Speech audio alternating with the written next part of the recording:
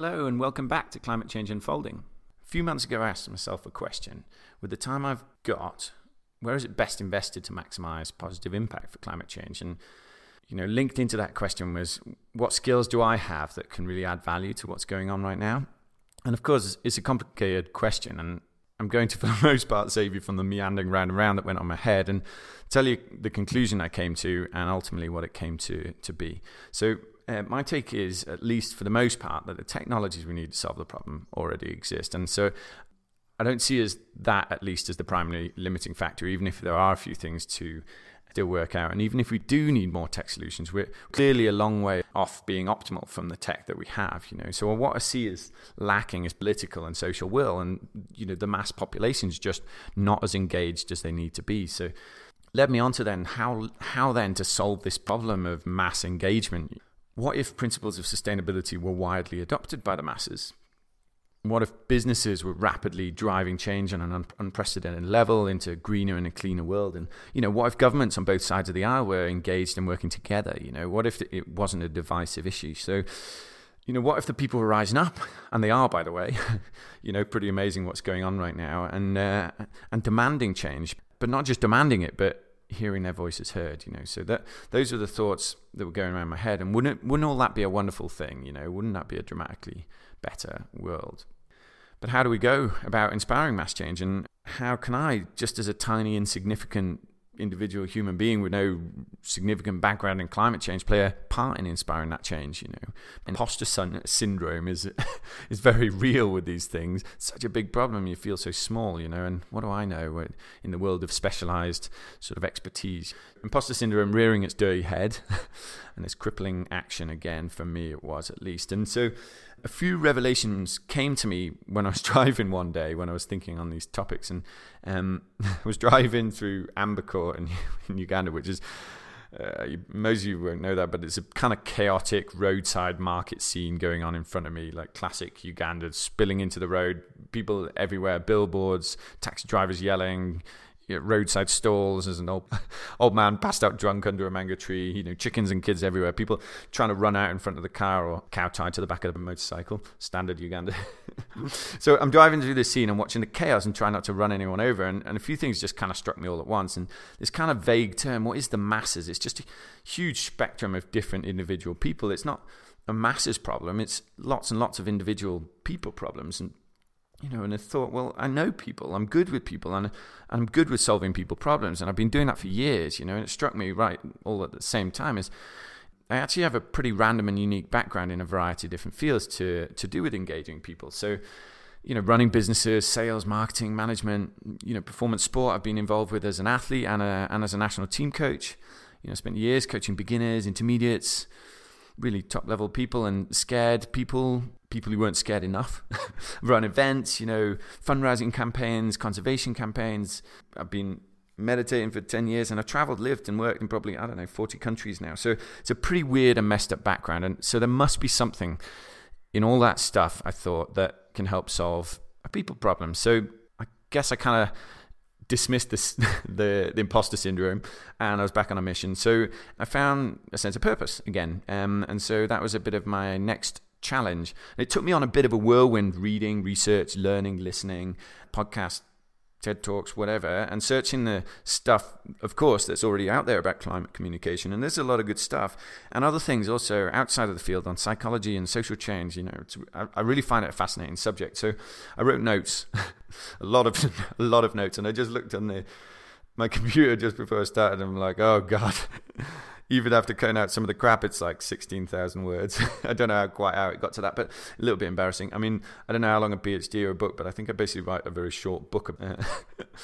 Anyway, about the same time, Judy Goner, who's I don't know, how do you describe her, a thought leader in sustainable travel, invited me to speak at a Sustainable Tourism Africa Summit that she organizes. And the same topic of engaging people with sustainability would absolutely bring value to the summit too. So I doubled up, and I took some of the main topics for that talk. I did a practice presentation. It took me about an hour and a half, and I looked at the program and realized I only had 20 minutes. So I sliced it down ruthlessly, cut out the examples, took out big chunks of what I wanted to talk about, whole topics actually, and that I still think are really interesting. And so hopefully some people at the conference are going to hear this as well. And so that 20-minute teaser was a little bit, or some of the bits from maybe hundreds of hours of research from a wild mix of different fields. But this is the unabridged, multi-episode version with the juicy details, tools and tricks and examples and stories, and I hope that brings it all to life, and I hope you find it interesting. But really, I want you to find it more than just interesting. I want you to take some kind of idea that you have, or a piece of research, or a business, or a brand, and use the concepts I'm talking about to inspire change for the better, inspire engagement. I want you to engage more people with your ideas. I want you to go away with the power to win over the people that need convincing in order to get whatever you need to happen, but not in some sort of sordid, sort of sneaky way, but with like powerful dialogue that align your ideas with their values, bringing value to them at the same time as an inspiring change. So that's what I'm trying to achieve with it all.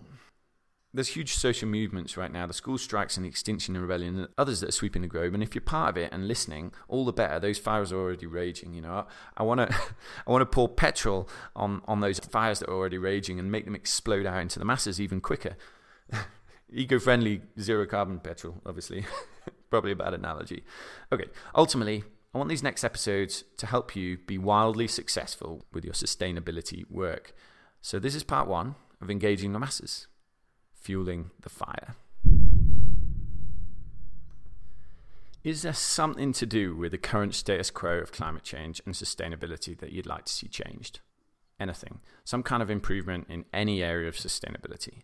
Now, given you're listening to this podcast, I'm just going to go ahead and take a stab in the dark and assume the answer is yes. I posed the same question to the room in the Sustainable Tourism Africa Summit I just attended, and as you'd imagine, pretty much 100% put their hands up. That's not the interesting question.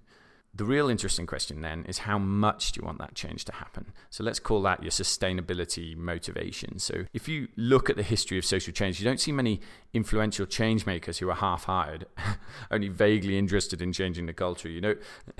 Greta doesn't stand up in front of world leaders and say, "Hi, I'm Greta, I'm 16 years old. I'm here to talk to you about the fact that I'm not quite sure what I want more, ice cream or climate action." Sorry, that's a terrible example. But she wants it, a real sense of clarity. She's powerful, she's motivated. And that motivation makes her courageous and bold enough to make a stance. History is littered with examples of people with real clear vision and real strong motivation. So Martin Luther King, Gandhi, and a million other sort of less high-profile examples. So you need a bit of steely resolve to make change happen. And motivation to act actually underpins pretty much everything. If you ask the general population the original question of whether they'd like to see something or anything done to improve sustainability, I'd say a massive proportion of people would say yes, probably 90-95%. How many people realistically are in direct support of decimating the world's natural environment, including all the wild animals? How many people would like to see at least something done to protect that? Do the huge silent middle of population want it enough to do something serious about it, to act? And the answer, I would say, right now is no, for the most part. So the good news is that motivation is not constant, and it can be cultivated, it can be brought out in us, and we can be inspired to act. Even people who are active in sustainability issues, or at least the mere mortals amongst us who realistically go through big periods where we're totally unmotivated to get up and do something and know about these enormous problems. All of us, right? We all have those ups and downs. I lost sight a little bit on the things that were really important to me. I eventually zoomed out, got some clarity on what it is I want and why I want it, and things are now totally back on track and I'm feeling good again, but it happens to everyone, right? So without sufficient motivation, nothing truly special is going to get done. And if you want the masses to act, you're going to have to motivate them somehow as well. And you want yourself to act in an empowered way, you're going to have to motivate yourself too. So we used to discuss, as a side note, managing our state a lot in high-performance sports. So imagine you train for 2 years for World Championships and then you get 2 45-second runs, which is the reality of the sport that I was competing in. There's all sorts of pressures, self-imposed, external pressures. You can't just have an off day, and it's so easy to screw it up. And it's just heartbreaking when you've been mentoring someone for years and then it all goes tits up and just, on the big day, and you've got to manage your state, and you've got to learn to put systems in place that help manage it for you. So since competing, the things I used in that area of my life, I also use all the time in my day-to-day life to form my habits, to pay attention to what I'm thinking and feeling, and ultimately to do something about it if something's amiss. So I think it's probably best if I don't launch into the inner workings of my own mind.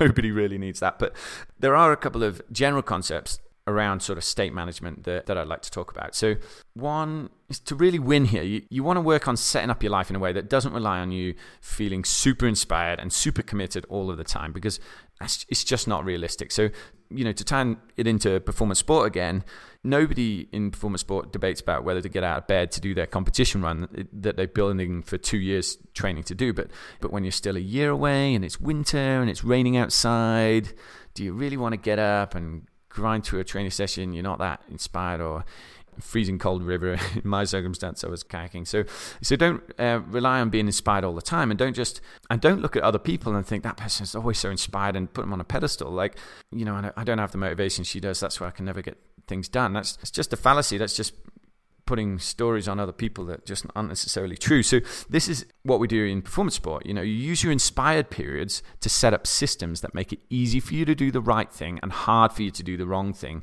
day after day.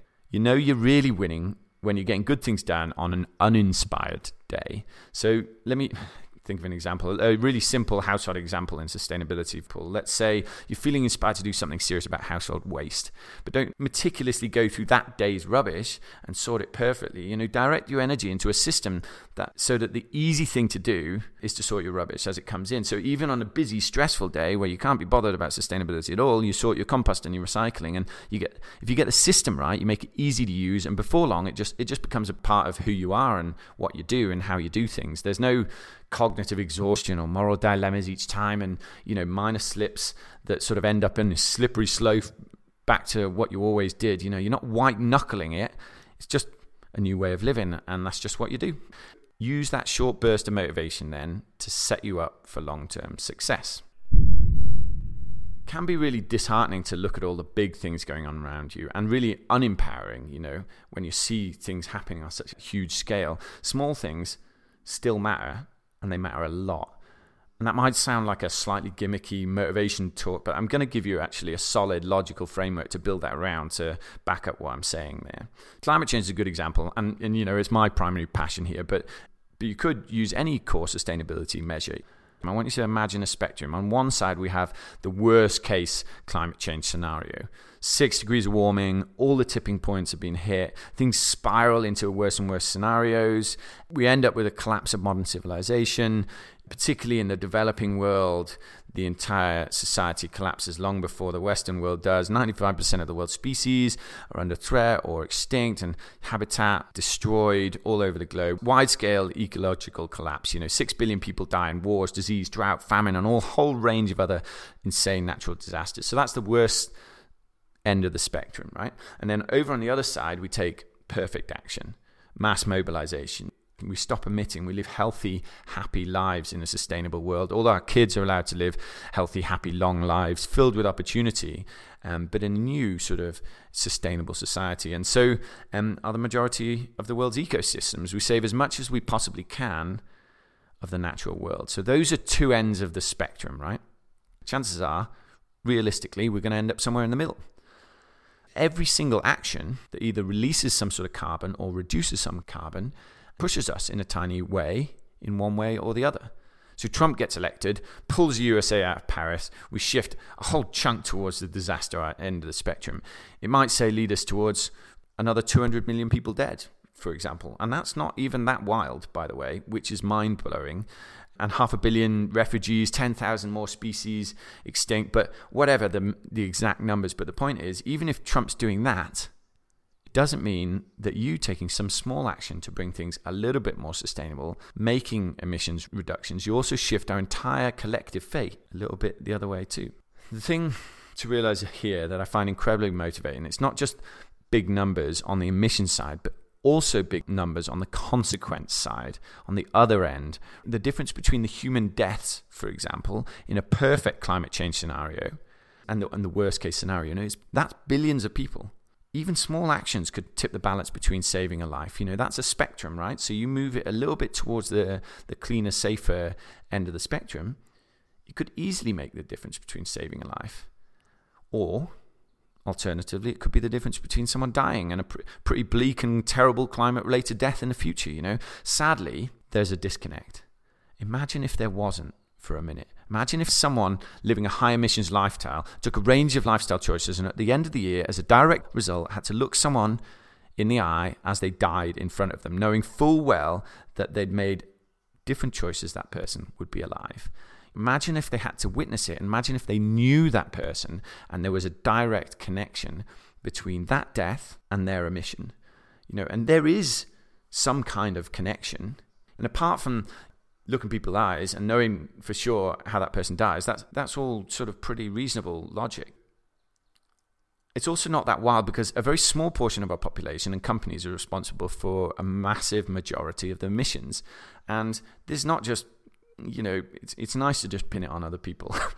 But realistically, I need to take responsibility for myself, and we all do, actually. If you're earning $32,000 a year or more, that makes you in the top 1% of the world's earners. So when everyone's talking about that elusive 1% that earn, however much, that's us. If you are earning that much or close to that, certainly in the 2%, that would be the vast majority of Western society. So that sounds really bleak and depressing. There's a good side of this too. If you reduce your emissions, even in a small way, the same can be true in the opposite direction. What if you tip us very, very slightly towards a safer world, and you tip the balance also on the spectrum of human lives, of the number of refugees brought down a little notch, and the number of dead plants and animals? And imagine if you could meet the person that you saved the life of. Imagine if they came so close but survived, and they say, thank you. Thanks for giving me my future. Thanks for giving me a chance to live my life and to love my kids and love my family. And thanks for doing the right thing. What if you have the power to influence change, but not just in a tiny way, but a much bigger way? What if you have a big platform? What if you inspired actions that saved hundreds of people? Imagine those people living out their lives, loving their children, laughing, crying, joy, and everything else that a wonderful, complicated lives are, So they're doing that because of you. Ultimately, what I'm saying is there is a realistic, logical connection between emissions and the consequence, but it's not direct enough that we can really feel it. Tell you what, this is another idea that I had, by the way, and I've got a challenge for any climate scientists listening or researchers.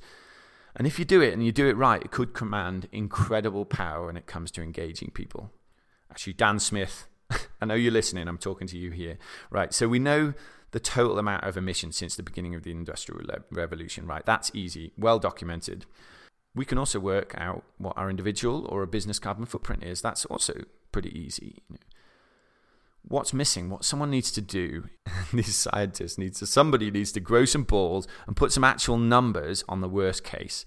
10 billion dead over the next 100 years, 4 million species extinct, 1 trillion wild animals dead. What happens if we go to 6 degrees, guys? Worst case scenario. Put some numbers on it. And I know there's difficulties in terms of true science because there's so many factors and unknowns. But if you do that and put whatever scientific caveats and contexts and references you want to not undermine the message, but even as a thought exercise, we can make the connection directly between action and consequences.